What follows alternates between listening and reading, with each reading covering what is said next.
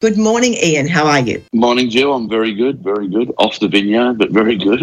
You are off the vineyard. So you're actually in Port Douglas. That's very different to McLaren Vale. What's happening up there? Yeah, ever so slightly, yeah.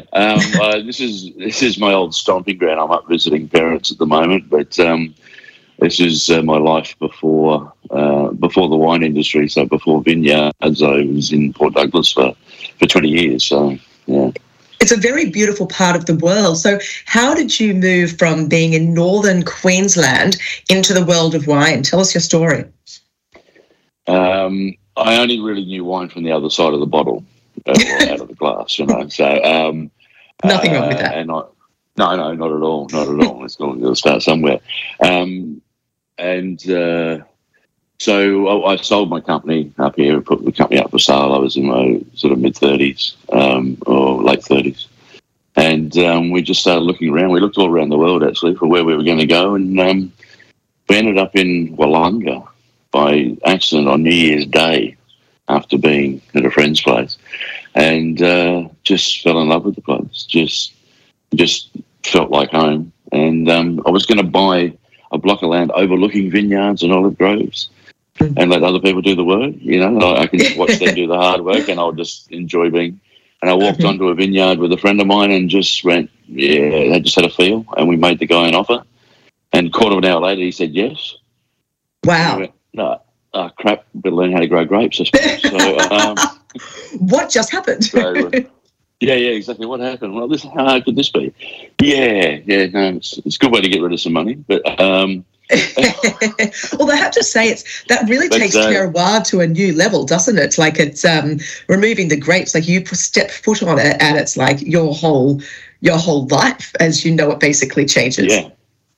Wow. Oh yeah, dramatically. It wasn't so much a learning curve as a right angle.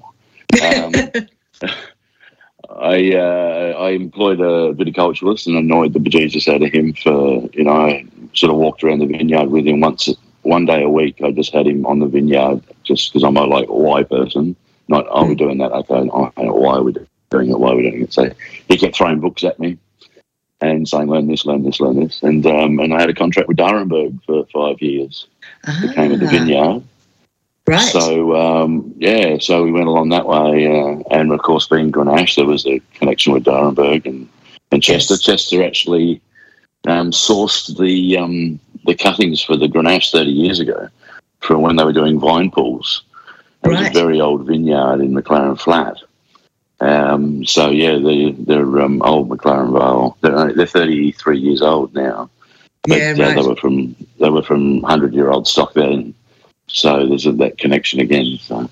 Oh, look, well, you fell in with the right family, McLaren Vale, didn't you? Yeah, exactly. Yeah, some Grenache lovers, because I love Grenache, and that's one of the reasons we bought the vineyard. It was because it was Grenache, and I'd already had a bit of a love affair with Grenache to start with. So, well, let's just quickly take that point for a moment, because in our previous chats, you have mentioned, apart from the fact that I'm the only one who can see you, but I can see that you're wearing a shirt that says Grenache, McLaren Vale, like you're literally the walking pin-up man, right? That's fantastic. Yeah, it's a great Angos t-shirt they did a few years back, and I loved them, and I bought like 10 of them, and I think because I think they got a cease and desist on that one because it's sort of the Top Gun logo. But it is. No, I love it. Yeah. And even further, you have you also have a tattoo of a Grenache. Yeah, I've got a bunch of grapes. I've got a bunch of Grenache that was actually, it was a photo taken out because I look out my bedroom window in the morning, I look at Grenache. And I took a photo of this beautiful bunch with sun hitting it one day, and then a friend did a watercolour of it. And that friend's a tattoo artist, and then she did the tattoo of the watercolour of the photo of the thing I'd looked at. So it's Grenache has really got under my skin, so to speak. Yeah. I love that. I actually just was chatting to my husband a couple of weeks ago. When we were in France, there was a waitress. She was a gorgeous girl. And while she was pouring us some wine, I noticed that she had a little tattoo just on in between the thumb and forefinger, and quite a delicate sort of place. And it looked really quite cool. And I thought, oh, is that a wine glass? And funnily enough, it was a frothy beer glass. I'm like, that's just a really odd thing to have. She was a very petite, beautiful Parisian type. It was classic. But it made me think, if I were to get a tattoo, right there, a little wine glass. So I'm with you. I like it. And I like the Grenache gets under your skin. I think that's great. Yeah. Yeah, most definitely. When we first had the vineyard, it was sort of like, if you want the Shiraz, you got to take the Grenache, and now with the love of Grenache swelling, which I'm very happy about. It's now if you want the Grenache, you got to take the Shiraz as well. So yeah, totally. I make the wine off the block as well, but then I sell the excess grapes and that on to different wineries and have done over the years. So but it's a real it's switched itself around. You know, Grenache was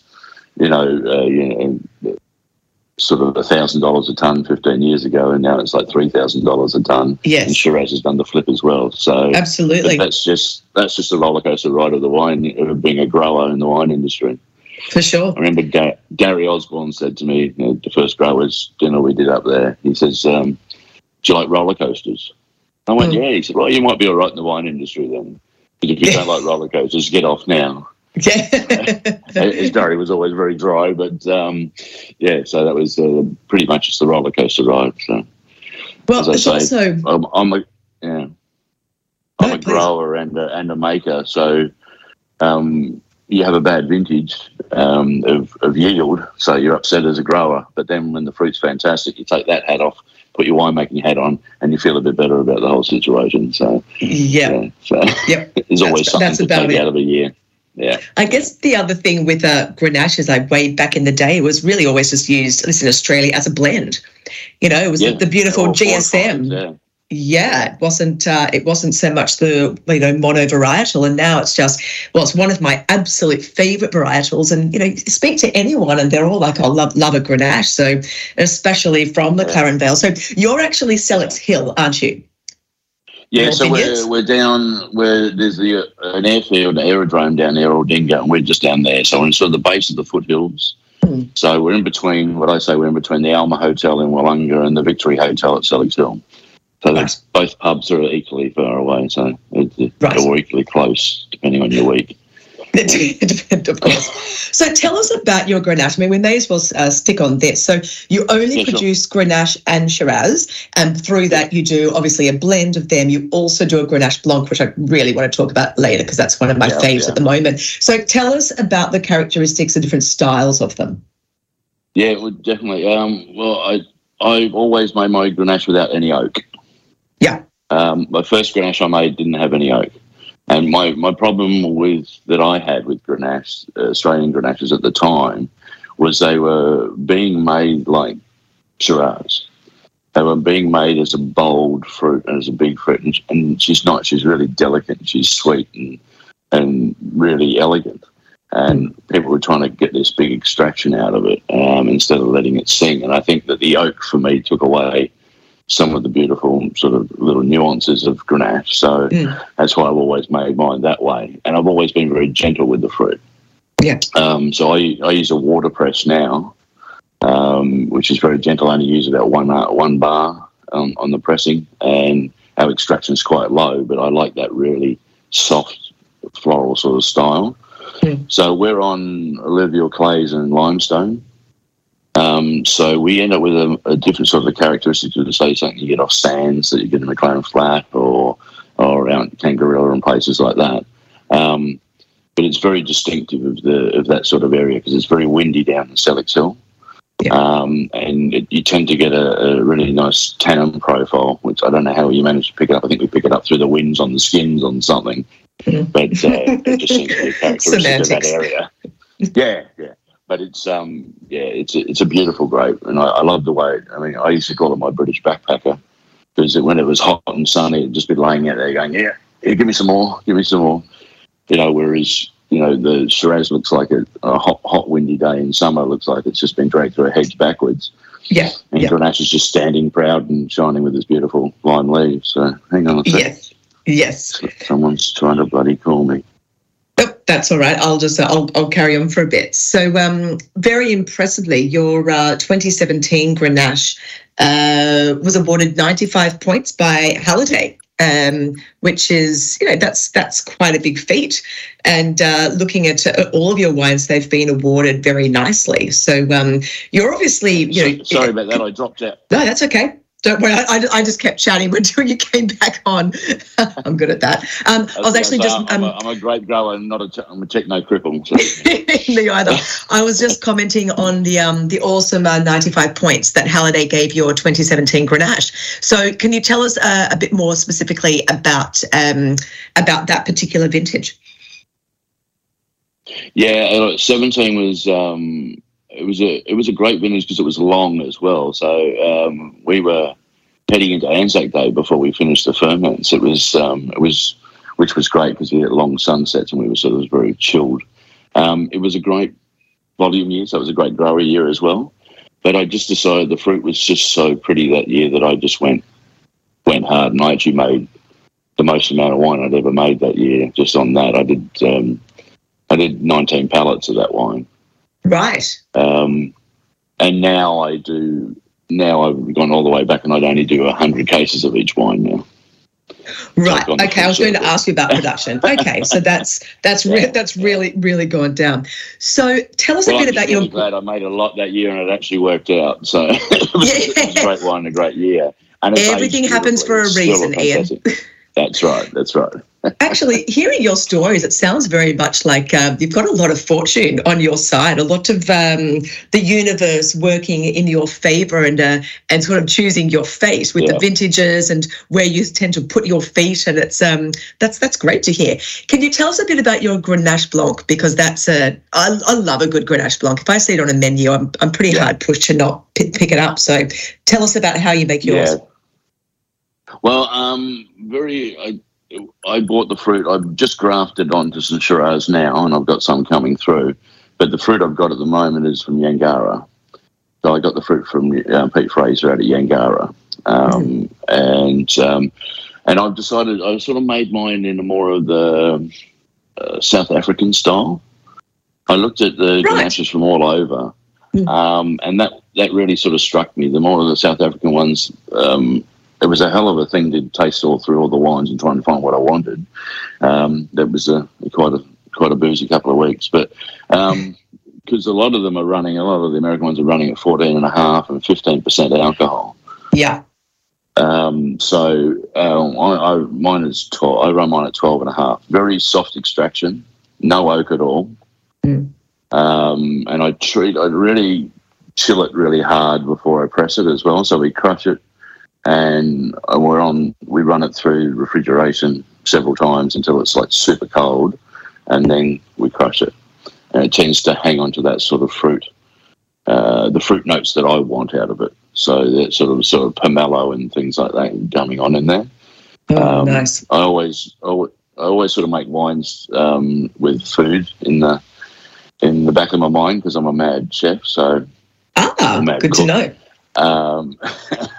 So I always sort of think, what can I do with this, and what sort of notes am I picking up? And I don't think you can find a winemaker who can't cook. All winemakers know how to cook a decent meal, and make a good coffee. Hand in hand. So, but definitely. But Grenache so, what would you? Yeah. Oh no, just asking. So, what is in your mind when you're making your Grenache? What sort of style of food? Do you have any specific dishes that you really own? Well, at the moment, I think it's a great match with dumplings, of course. Everybody loves a good dumpling on a Sunday afternoon. So a good plate of dumplings and a Grenache Blanc is, that's a match made in heaven. So that's one of our faves. We can go down, because we're right now on Sellicks Beach and things like that. We take the dogs down the beach and we come back after a big walk down the beach, and we do dumplings and either Riesling or Grenache Blanc these days, and sit outside and look over the vineyard. So it's tough, but Yeah, but someone's got to do it. So what about your straight Grenache? What do you love to pair with your Grenache? Even like to choose the 2017, one of your absolute top ones. What would you be pairing it with?